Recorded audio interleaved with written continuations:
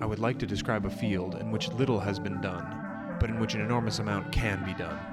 This field is not quite the same as the others in that it will tell us little of fundamental physics, but it will tell us much about the strange phenomena that occur just below our perception. In contrast to the natural philosophers of the past, the scientists of this field delve into the recesses of nature and show how she works in her hiding places. Their quest is to understand and create the imperceptible. After all, there is plenty of room at the bottom. Hello and welcome to the Materialism Podcast, an exploration of the past, present, and future of material science and engineering. I'm Taylor Sparks, here at the University of Utah's Material Science and Engineering Department, and I'm joined as always by my co-host, Andrew Falkowski, and with Jared, our producer and social media guru. It's good to be here. How's everybody's summer going? It's been pretty good, but I'm sad to say that even here in the coronavirus bunker, the cold has got to me. It's not the corona, but I definitely have a cold. Bunker's been breached. Jared, hit the warning button. We don't have that button. There's no alarm button? Yeah, not yet. Just a quick update to all those listeners.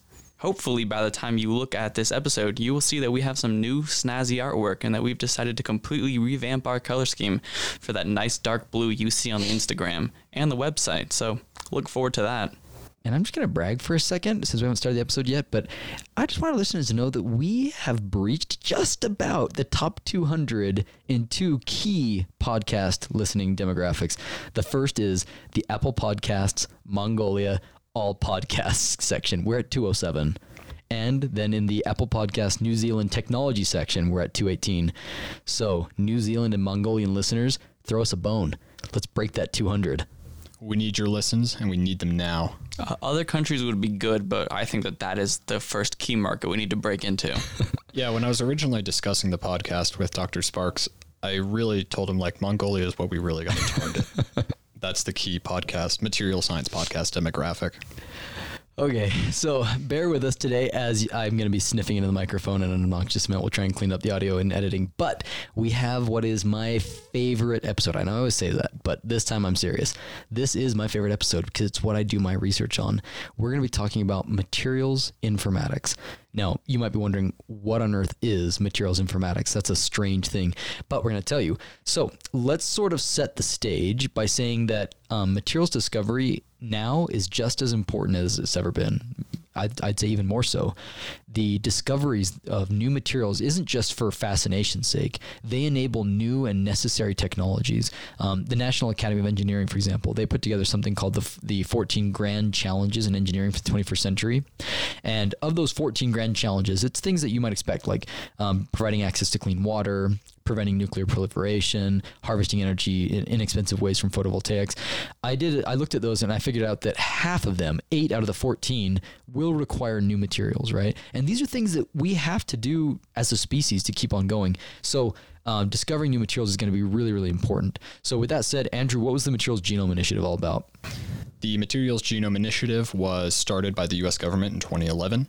And its whole purpose was essentially a multi-agency initiative designed to create a new era of policy, resources, and infrastructure that would support U.S. institutions in an effort to increase the discovery of new materials, their manufacturing, essentially trying to increase the speed at which we develop new and advanced materials. What's interesting, I remember growing up before, in the 90s, when we hadn't even mapped out the human genome, and this whole process of mapping it out was a pretty big milestone. And they realized, holy cow, if we could figure out the human genes, we could figure out which ones are responsible for cancer and all these diseases. And so the analogy here with the materials genome is, are there genes, right? Are there specific combinations of materials that could be responsible for the unique and really desirable properties that materials might have? That's the idea behind it.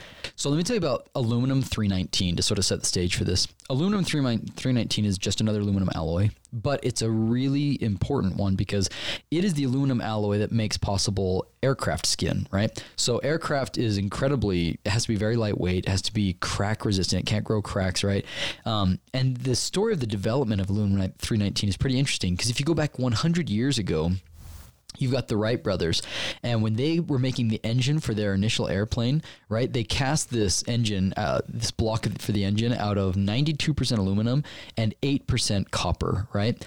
And so by adding that 8% copper, they got improved properties. Nowadays, with aluminum 319, it has something like 10 different elements, right?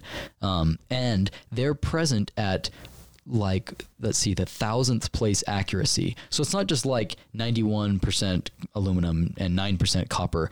It's to the 1,000th place accuracy. So 4 decimal places, or 4 sig figs, 2 decimal places, which is amazing. And that has the exact, ideal properties. So how on earth do you get to that level of complexity, 10 different elements or whatever it is, at 4 sig figs of accuracy? That essentially means that there are infinite combinations of other alloys out there that might be even better. And how do we go about exploring them? It's a completely intractable problem because that's infinite alloys, and we have a finite amount of time to go after them. Right, yeah. A lot of science, if you listen to any of the previous episodes, you'll see that a lot of it's this sort of cook and look approach where they'll make something and then they'll look at the properties, and that's how they decide that they're going to advance. I mean, oftentimes they make it by accident. A grad student accidentally made something, or something tipped into it, or they used the wrong substrate, and then it had better properties. But that's how we got Teflon, that's right? How we got Teflon. Yeah, and many other materials.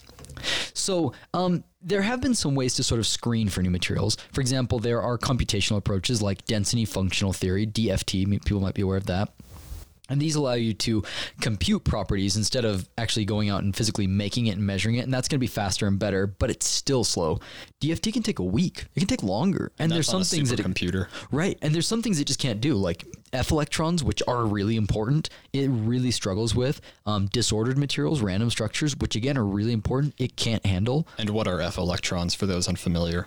Right. So the F block of electrons, like the lanthanides and the actinides. So lanthanum, samarium, gadolinium, things that are in your magnets, for example. Like these are very important for phosphors, for lighting. They're all over the place. So this all brings us to today's episode, which is on materials informatics. If you're interested, I highly suggest you check out my TEDx Salt Lake City talk on this. If you just Google TEDx Salt Lake City, Taylor Sparks, it'll pull up and it goes through this in detail. But the idea is that materials informatics allows us to rapidly, very rapidly predict properties instead of slowly calculating them. Now, calculations might be more accurate. So we know that we're surrendering accuracy a little bit, but we're getting way faster speed because we're making predictions. So because we can do these many orders of magnitude faster, 1 million times faster, we could screen 1 million more materials, right? Many, many more times materials. What this allows us to do is it releases us from the burden of relying on luck when we search for materials. You don't have to wait for your grad student to accidentally put something in together. You can throw together all sorts of crazy concoctions, send it through the machine learning algorithm and get a prediction. And if it looks interesting, you can go after it, right? You can go and make this.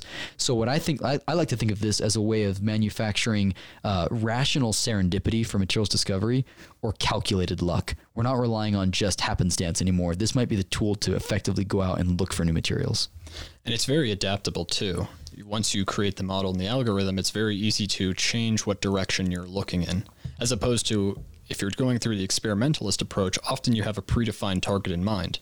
If that target suddenly changes, it can sometimes invalidate a lot of previous work because you weren't looking at the right target back then. Oh, absolutely. So what are the types of things that machine learning and artificial intelligence does? There's some general categories, right? So first off, you might have heard of supervised versus unsupervised or semi-supervised. All that has to do with is your data set labeled? So for example, for a given composition that I have, do I have a label corresponding to, say, a material property, like a strength value or a melting point, right? That would be a labeled data set. On the other hand, if Andrew just gives me a composition and I don't know its melting point, all of a sudden that's unlabeled. So that's the difference between supervised, which is labeled, and unsupervised machine learning, where there's no label present. And semi-supervised has a mixture, right? And typically with an unsupervised one, you're trying to look for patterns within data. Yeah, exactly. So for example, you'd want to learn like all the types of materials that are similar compositions, like clustering and things like that. So what are the types of things that we expect machine learning to do for us? The first thing we expect it to do is regression. Regression means that you're going to make a prediction on some sort of value, such as strength, given some sort of input like a chemical formula, right? Let's see. When we do predictions using regressions, we do a really good job of them when it's a continuous series. Like the strength could be a low value, like 100 megapascals, up to, a gigapascal. Mm-hmm. But it doesn't do very well when you're predicting categories, right? That doesn't make sense. So instead, we need to use a different tool. That's where classification comes in. So for instance, if we're trying to tell the difference between, say, an insulator and a conductor, that's where these types of algorithms succeed, in that they're very good at drawing distinctions between data within a larger data set.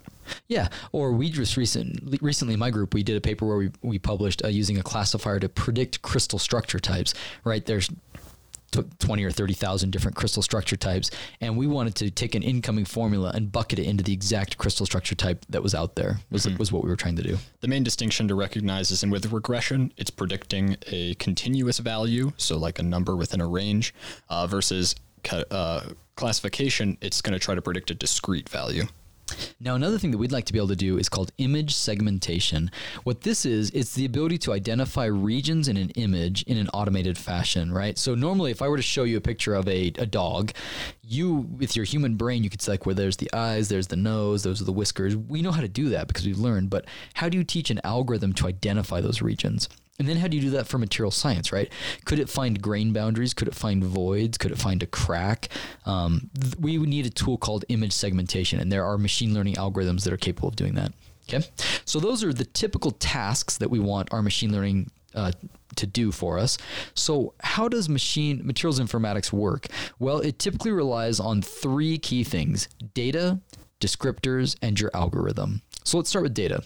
Where is data going to come from for material science?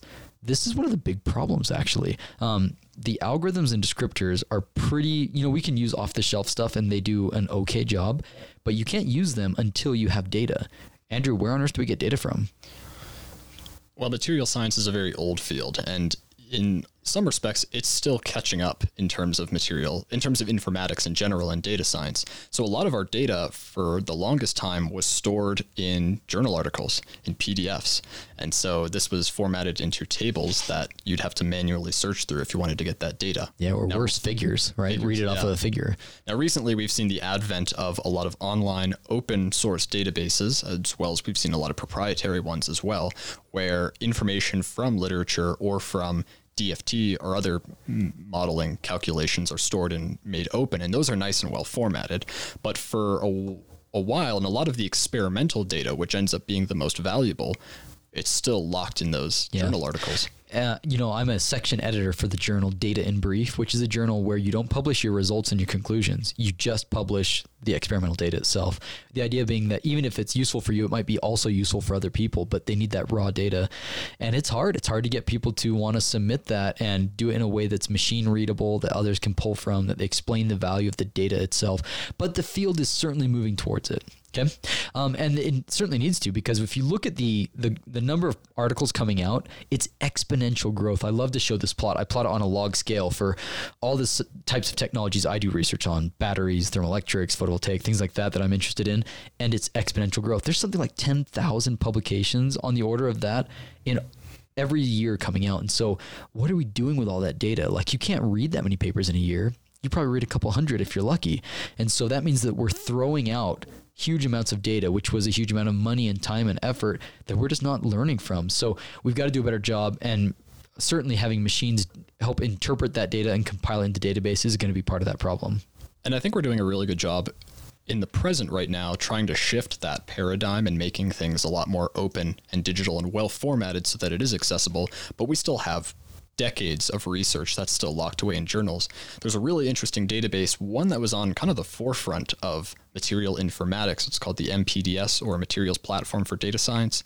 It's also based on the Pauling File, Experimental Inorganic Database. But their whole thing is they get various scientists to commit to manually taking data from these journal articles and adding it to their database. Since its inception, they've gone through 300,000 journal articles and taken the data and put it into this database. I think this is really valuable because there's tons of older data that there's no point in recreating if we already have it. I guess the challenge is then, how do you find people who are going to invest the time in doing this? Yeah, I mean, you can't even get journals right now to all agree on requiring the data, let alone on a format for that data. So I think that will change. I think that eventually in our lifetimes, we're going to see journals say, if you submit your article, you have to submit all the data in a specific file. And the reason I think that is because it's already happened in other formats. So, for example, in crystallographic databases, when you publish an article where you solve a crystallographic structure, you have to put the data there in the .cif file format, which is machine readable. Everything's prescribed in a very specific way. And so in order for us to move beyond the small data regime for material science, we're going to have to adopt formats like the Civ, but for materials files. Back in 2013, my postdoc advisor, Ram, used to say that we need a materials information file, a MIF, right? Later on, Citrine actually came up with the PIF, and this is a very versatile format. If you can imagine it, the type of measurement for materials, they have a way of cataloging it in a machine readable way. So whether that's images, an optical, a physical photograph, or whether it's microstructure or tabular data, temperature dependent, it can all fit within the PIF. So I think we solved the problem of having a format for publishing data. Now it's a matter of adoption. We need to get people to start adopting it. And once we do, I think we're going to start to see the rise of large materials property databases. Citrine is one, and there's others like the Materials Data Facility, and NIST hosts some data. But we're going to see more. And this is what's happened in the crystallographic space. There are now lots of crystallographic databases, the ICSD, the CCDC, ICDD, PCD. There's tons of these things. There's public ones as well as private monetized ones, but it's all based off the fact that you have this singular accepted format for submitting crystallographic data. And I think you really have to start them young. Here's my idea.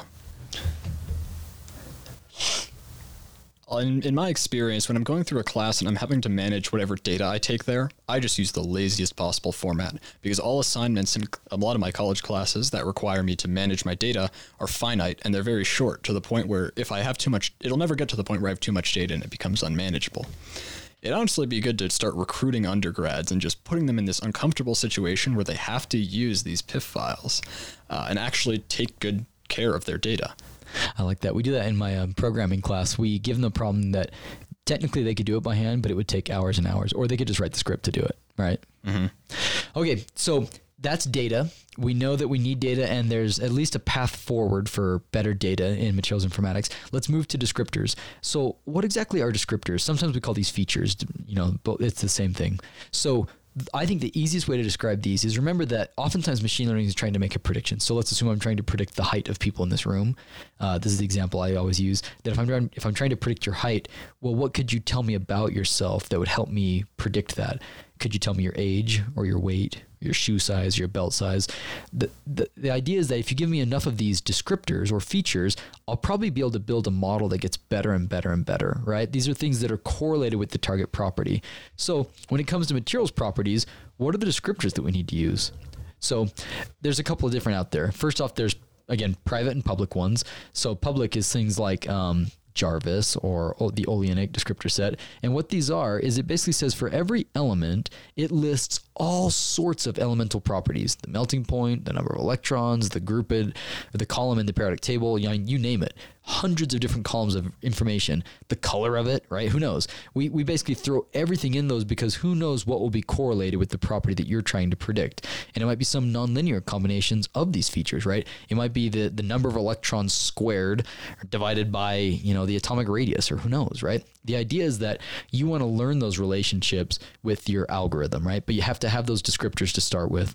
And so there's lots of different ones. There's Mapminer, Jarvis, the Oleanic, there's CGCNN and SNET. I mean, there's no shortage of different descriptors out there to choose from. And you can always choose your own, but it is easier to just have a predefined one. Yeah.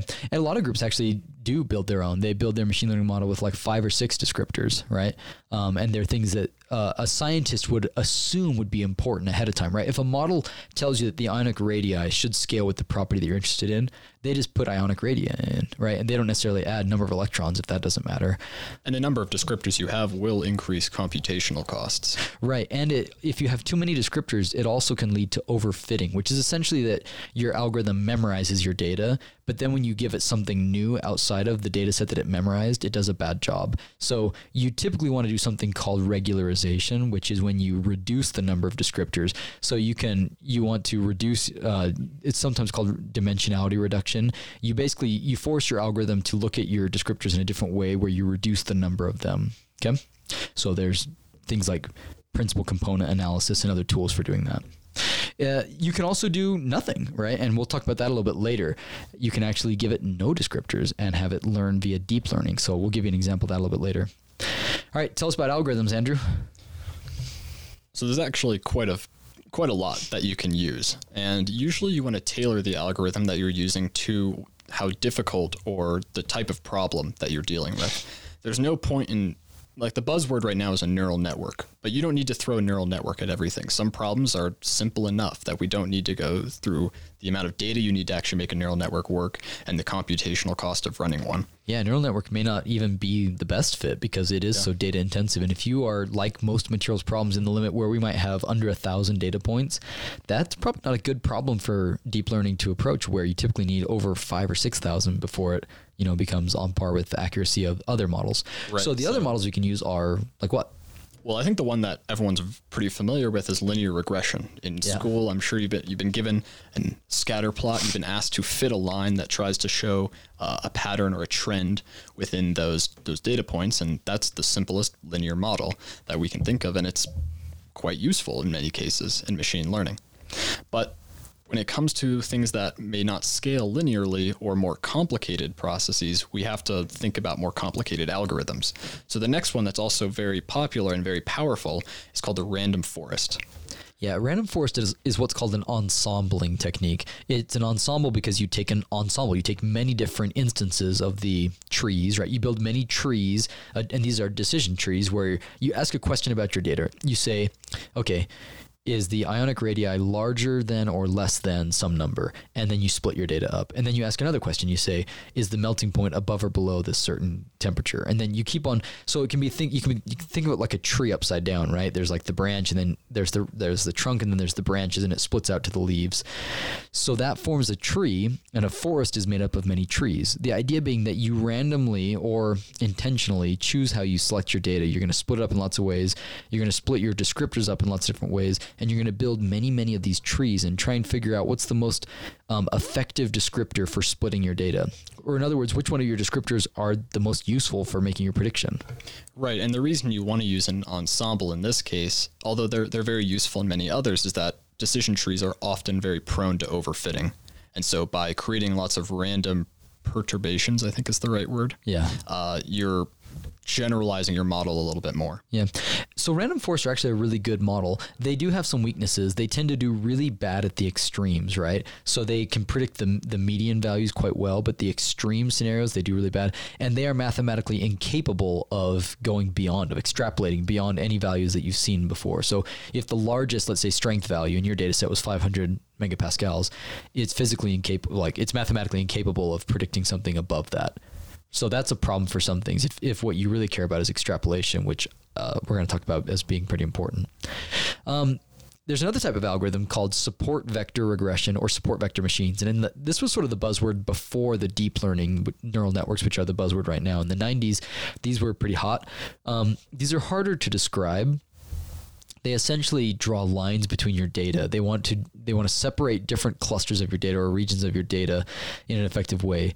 One of the strengths of these is that they rely on a kernel. A kernel allows you to split your data up in different ways. For example, you can do a radial kernel. You can do nonlinear versus linear kernels. So it allows you to capture non-obvious effects in your data in ways that, say, like a linear regression simply wouldn't be able to do, because you can go into nonlinear kernels. And to kind of explain what a kernel's doing, let's just say that thermal conductivity is one of our descriptors. If we have a polynomial kernel, what this will do is it will generate additional descriptors. So instead of just the thermal conductivity, you'll also have the thermal conductivity squared or cubed. That's right. Going upward. And so the reason we do this is that a lot of properties or a lot of predictions might not be entirely linear. And so by adding a polynomial effect to it, we can now get nonlinear predictions. And this can also help in areas where we have a lot of sparse data, where we might not see the vectors that are formed from these descriptors intersecting enough. Honestly, a lot of these algorithms are not best explained over audio, so we're just giving you a brief overview today, but that's the main idea. Next up, we've got the deep learning, right? This is hot right now. So if you've heard of neural networks, you've probably seen the diagrams, a bunch of different points all connected together with, right? So these are your nodes, and they're connected together. Well, taking it a step back, essentially they're based on the idea of trying to simulate how neurons in the brain work. In a neural network, if you've seen an image of it, we'll put some artwork of it on our Instagram page. So you'll see these interconnected nodes that are trying to mimic how neurons in the brain work. between each of those nodes is a linear function that's applied to whatever the input value is. However, when it gets to the next neuron, we then apply a nonlinear function you'll see with a tanh or a ReLU function, which applies nonlinearity to it. That's what makes these neural networks so powerful, is that now we have nonlinearity built directly into the algorithm, and so we can find patterns and make predictions on things that are extremely complicated. And if you look at the diagrams of these, depending on how many nodes and how many layers there are, there can be millions and millions of parameters, right? There are so many parameters that you can choose from that eventually if you give it enough data, it can memorize your data set, right? Really effectively, which makes these really powerful. Now, within the neural network world, there's lots of other really cool things you can do. Like there are convolutional neural networks where, is an episode for another day probably, but you can actually take and you can convolve over your image, which is basically you take a little filter and you slide it over pixel by pixel through your image, and that allows you to capture different regions of your image, like edges.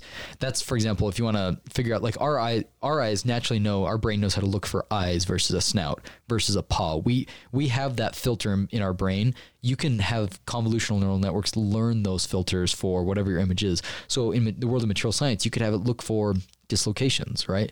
You could have it look for high versus low angle grain boundaries. It could learn those with different filters.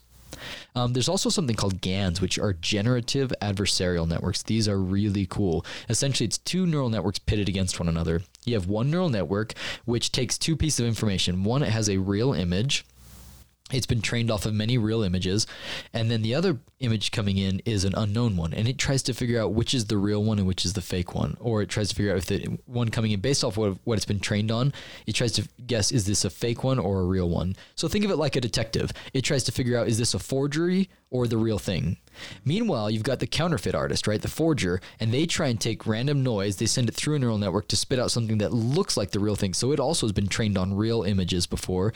You've probably seen this with faces, right? You give this GAN a bunch of images of real faces, and then you give it white noise, and the generator generates an image that looks like a real face, but it's totally new. And then the discriminator tries to figure out whether that one's real or not. And these two feed back on one another and get better and better and better until all of a sudden you've got GANs that can generate images that look real. They look absolutely real. Yeah, and you get the benefit of training two models, two for the price of one, Grandma. Yeah. What's cool about these in material science, my group right now, I've got a student working on these where he's giving it real crystal structures, right, from these different databases that are out there. So these are real crystals. And then we are trying to actually now use the generator to generate new crystal structures, which have never been made before. They're not in the database, and yet they look like real ones, because it's not enough just to screen through millions and millions of potential materials. We want to screen through millions and millions of materials that look like they could be real ones, meaning they might be thermodynamically stable, they might be easy to synthesize.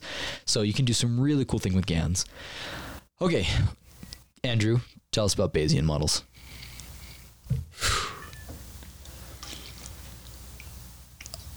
I believe that a discussion of what Bayesian statistics is all about is a little outside of the scope of this episode. However, there's been a rise in... I'm trying to think. When we're thinking about trying to discover new materials, Dr. Sparks mentioned that there's some uncertainty, right? We are sacrificing accuracy to get faster predictions, but that uncertainty matters. And so what Bayesian statistics really excels at is capturing that uncertainty in a quantitative manner. They do this by, instead of representing variables in a function as discrete values, rather as probability distributions. And so the idea behind Bayesian approaches to machine learning is to essentially try to make more in-depth probabilistic models that better capture uncertainty. So the end goal being, okay, say we predict 400 samples or 400 new potential materials. Now we have uncertainties about those predictions, so we can then filter some of those candidates by that. One of the cool things about Bayesian versus the frequentist approaches, which we've been describing previously, is it kind of fits well with material science where we don't have a lot of data, but we do have models and we know how things ought to behave. So we have a good prior, right? We have a prior assumption about how things ought to behave. And because we have limited amounts of data, we know we're going to be adding more data. And each new data point that we get, our model can be updated. We can say like, okay, we think strength increases with ionic bond strength. And then if that isn't the case, then the model can update in real time and learn what's going on in that material system. So it's well suited for active sequential learning, which is honestly kind of where material science is at because we are limited in our data. And then there's one other type of machine learning which has not been heavily used in material science called reinforcement. I'm not going to say a lot about it. If you're familiar with AlphaGo, this was the AI that beat the Go human masters, or AlphaStar that beat the best StarCraft players.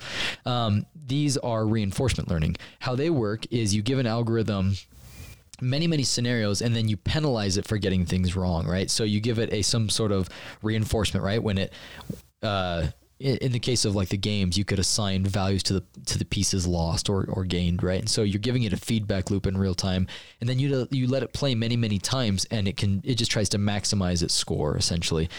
And there's little application of this in material science, but I think you're going to see more soon.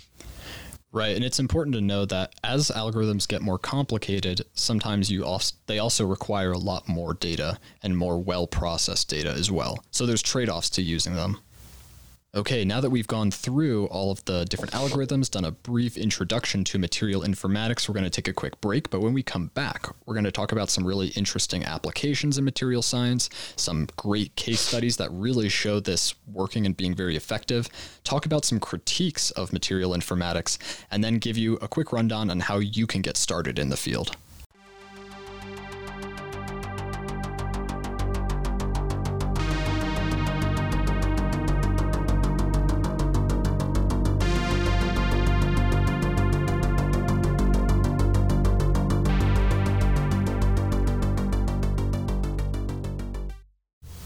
If you've been listening to the Materialism podcast, you've probably heard us talk about MapMatch before. It's a great service that helps connect suppliers and consumers of different materials. Let's just say, for instance, I'm interested in experimenting with rubber. I noticed that some rubbers, when you get into the summer, they get a little bit too hot and they aren't as effective. And so I'm interested in thinking about different additives I could add to rubber. If I go to the MapMatch website and I look under applications, under industries, they have a rubber and plastic industry that I can look into. Under that, they have raw materials you can look at, as well as auxiliary materials and additives. Under here, I see 11 different items that I can buy that I can add to rubbers to manipulate their properties. This is just one example of how you can find what you need for your engineering project on MapMatch. By the way, in this episode, we're talking all about data in material science. This is a great repository that lists the properties, the chemical composition, the impurities of all of these different materials that are available for synthesis. The materials that we use matter, especially when we're trying to use machine learning algorithms to predict off of them. So this is a great resource. So next time you're working on an engineering project and you need some materials, go to mapmatch.com. The Materialism podcast is also sponsored by Materials Today. Visit materialstoday.com or elsevier.com to find out more about their journals, books, conferences, and related programs.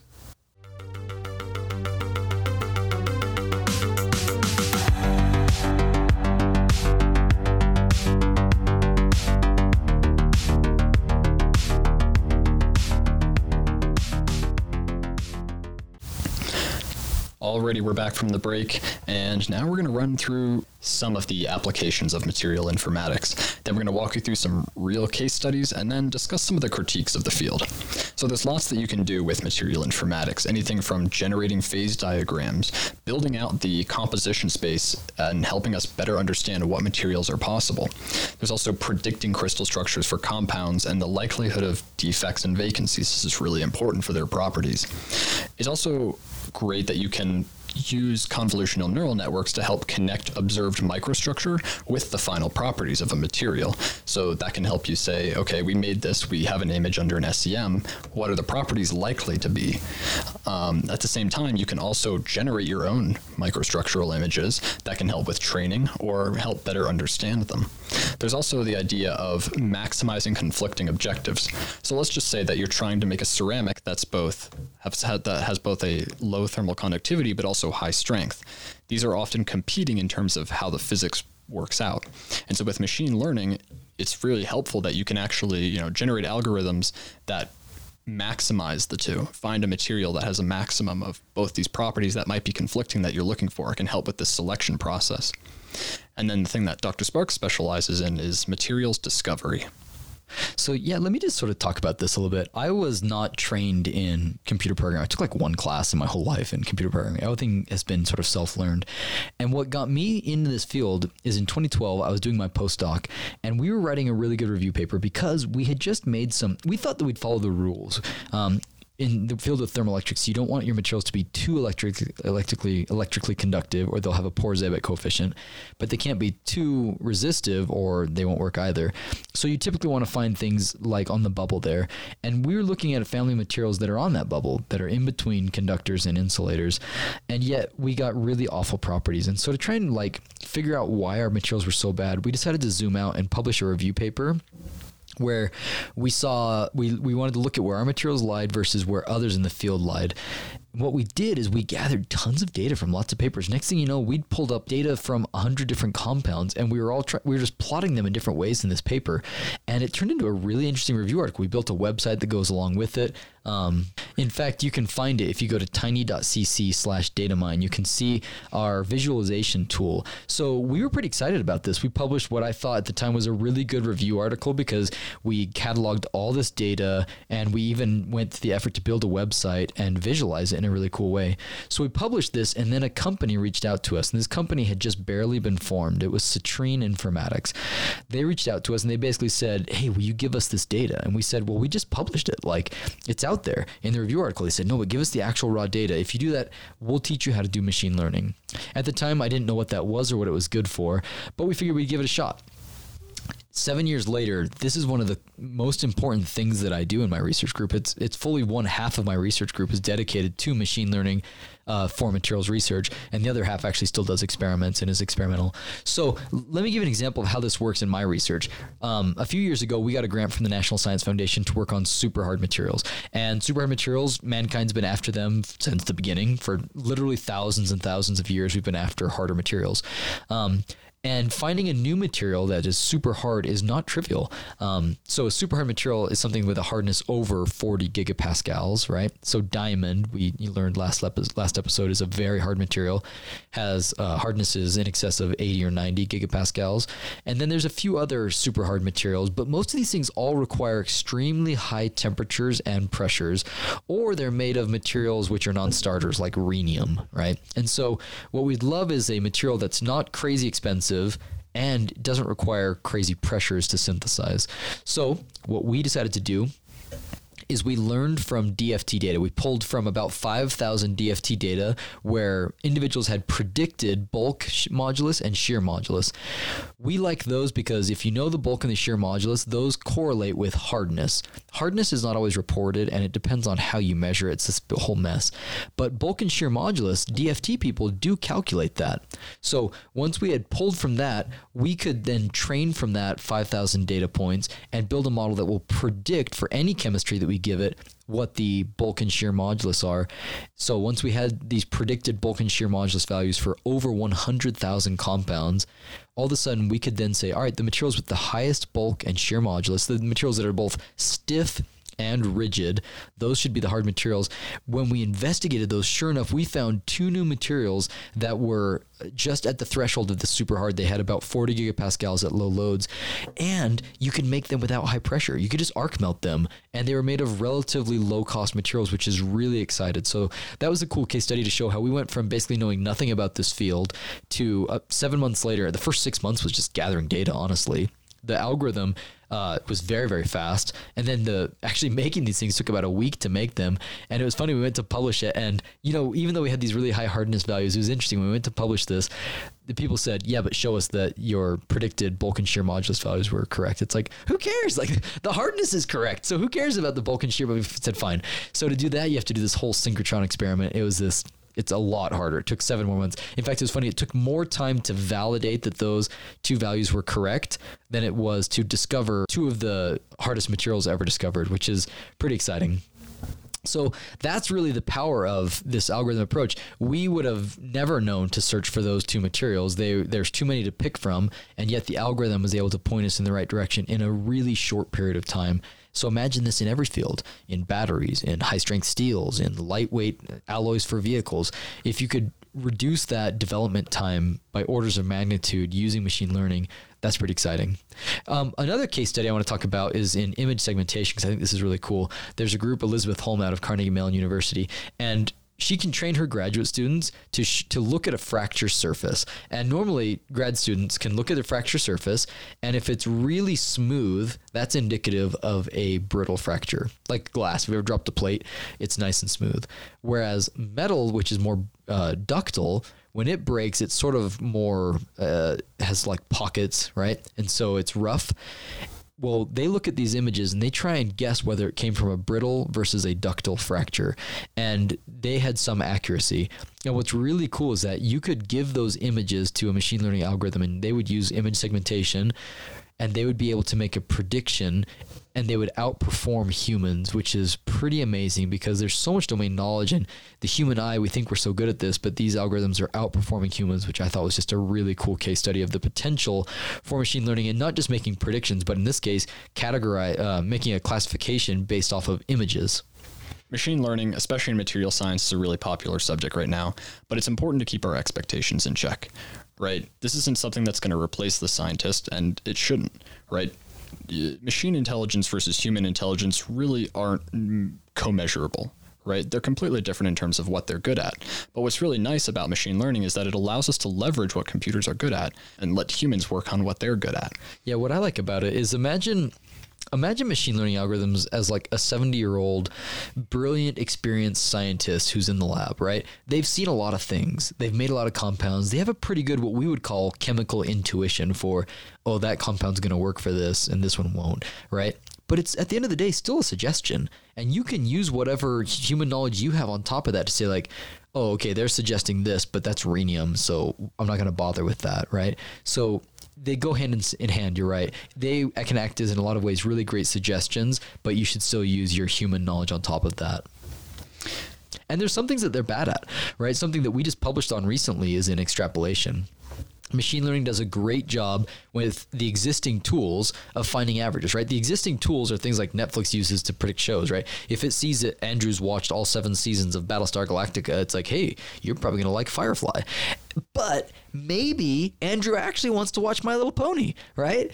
That's not a typical show to watch after Battlestar Galactica, but it might be what he wants. It's the exception to the rule. And oftentimes in material science, what we're looking for is not the average. We're looking for the exceptions to the rule, the extreme scenarios. Andrew's so mad right now that I accused him of being a brony. So mad.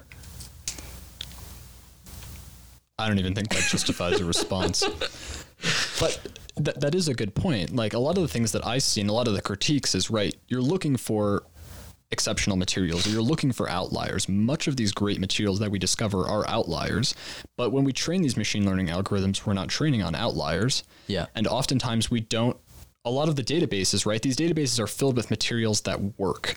Rarely do we ever plug in materials that don't work. And so how do we... what gets published? We're taking from literature, and it's hard to publish a paper when your experiment led to bad results because no one's interested in reading that paper. But a machine learning algorithm needs that. It needs to know good and bad outcomes as long as it's carefully done data in both cases. Mm-hmm. Right. It's about defining those constraints so it doesn't get out of control, right? You want it to look in the outliers, the out of bounds, but you don't want it to go so far that it just comes up with something crazy. So what we did recently in our paper when we were looking at extrapolation is that we treated it like a classification problem. So we took our data and basically it was like a bell curve of values for whatever the value was. I think it was bulk modulus. Most of them are lame. And 1% of them are really interesting because they're really high bulk modulus, really stiff materials, incompressible materials, I should say. And so what we did is we labeled them. We said, all right, the 99% lowest values, we're just going to call those ordinary. And the top 1%, we're going to call them extraordinary. So instead of trying to predict the values and figure out which ones were highest, we treated it like a classification problem. We tried to classify them as ordinary versus extraordinary. And we showed that when you do that, using simple algorithms outperformed the big heavy ones, right?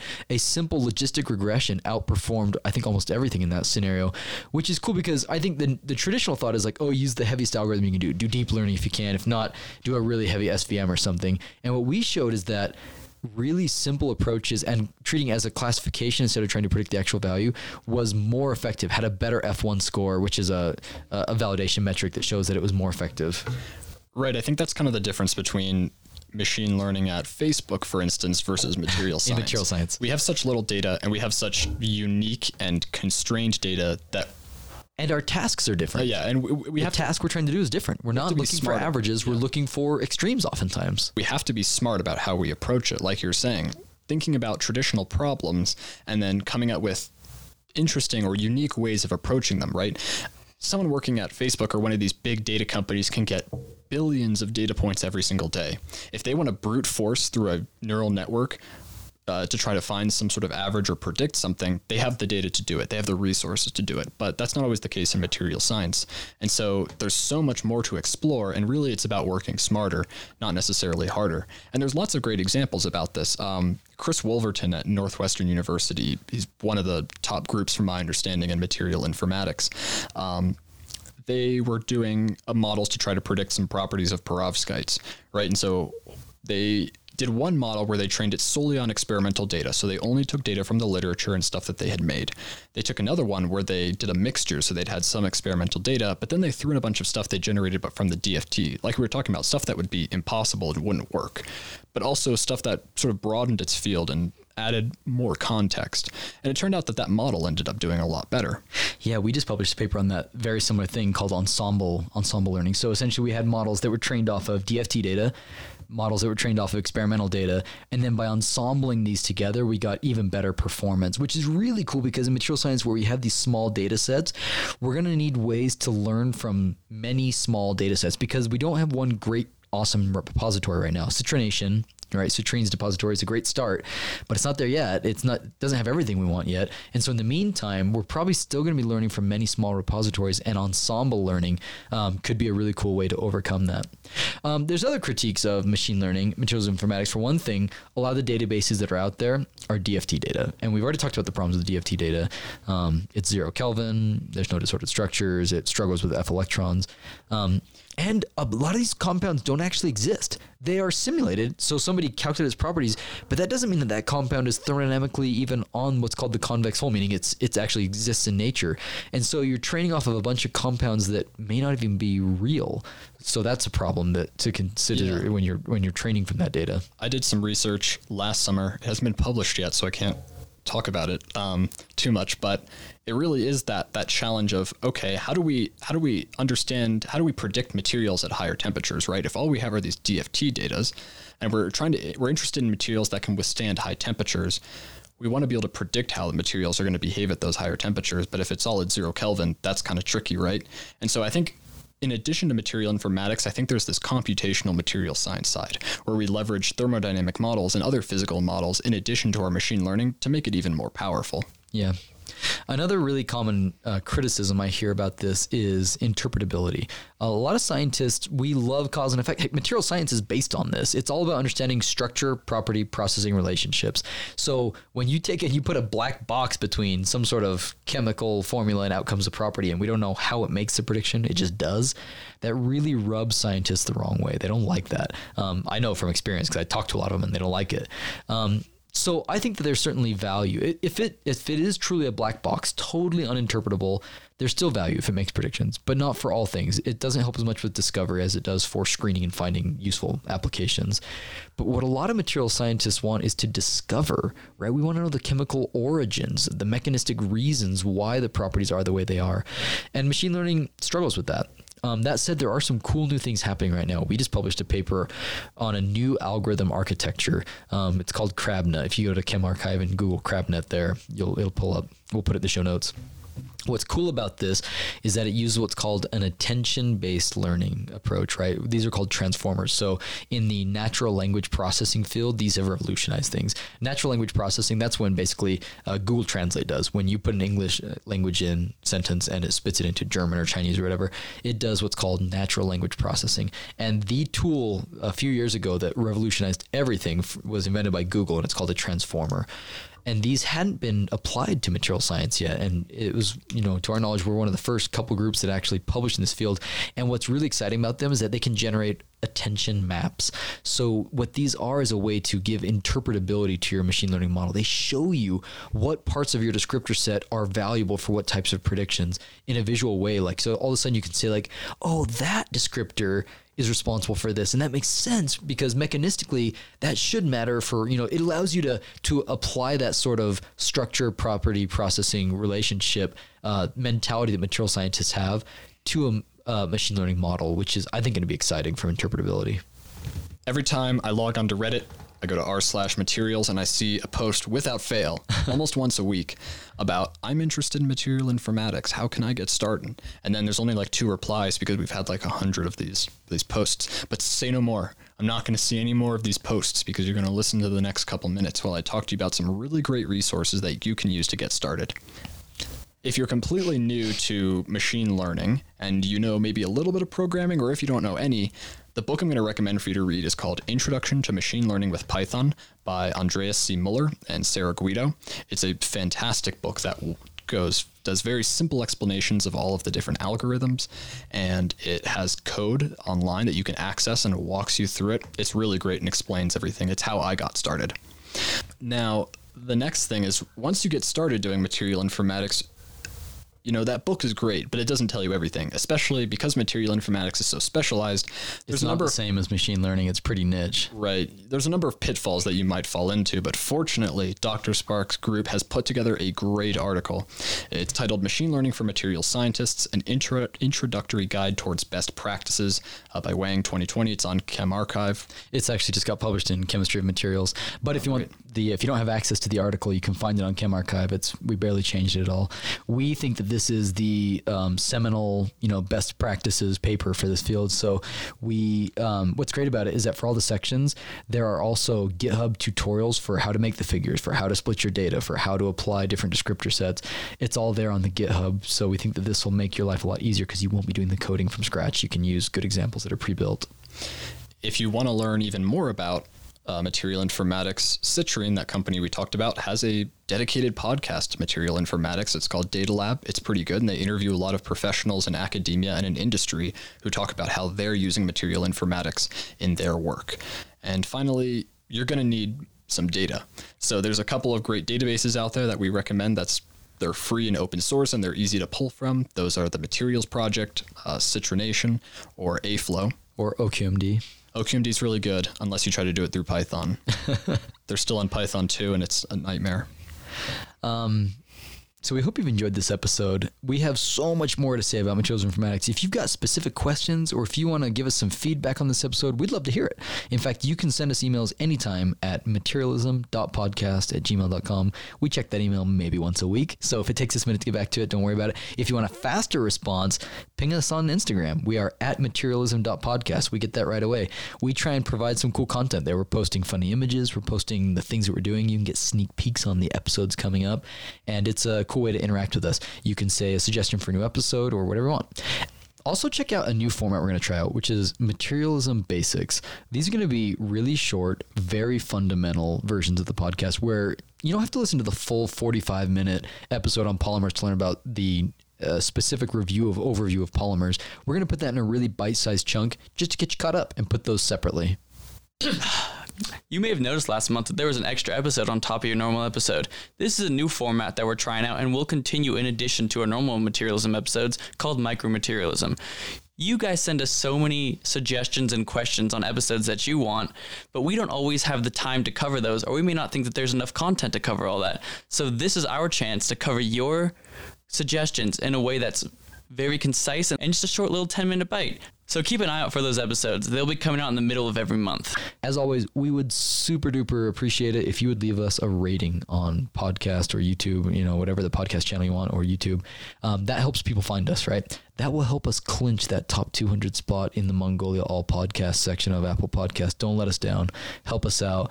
Every review helps a lot. We appreciate it. And we want to throw a bone to the people that make the music for this show. Alphabot and Kolobyte, as always, we think they make cool music, and we think that you should check them out. They're on Spotify and Bandcamp, Kolobyte.bandcamp.com, and Alphabot's on Spotify. Okay, as always, thanks for listening, and we will see you next time. The inventors of fire, electricity, magnetism, iron, lead, glass, silk, cotton, the makers of tools, the captors of lightning, the architect, the engineer, the musician, are all beneficiaries of the materials of this world, and are bound only by their imaginations in manipulating those materials.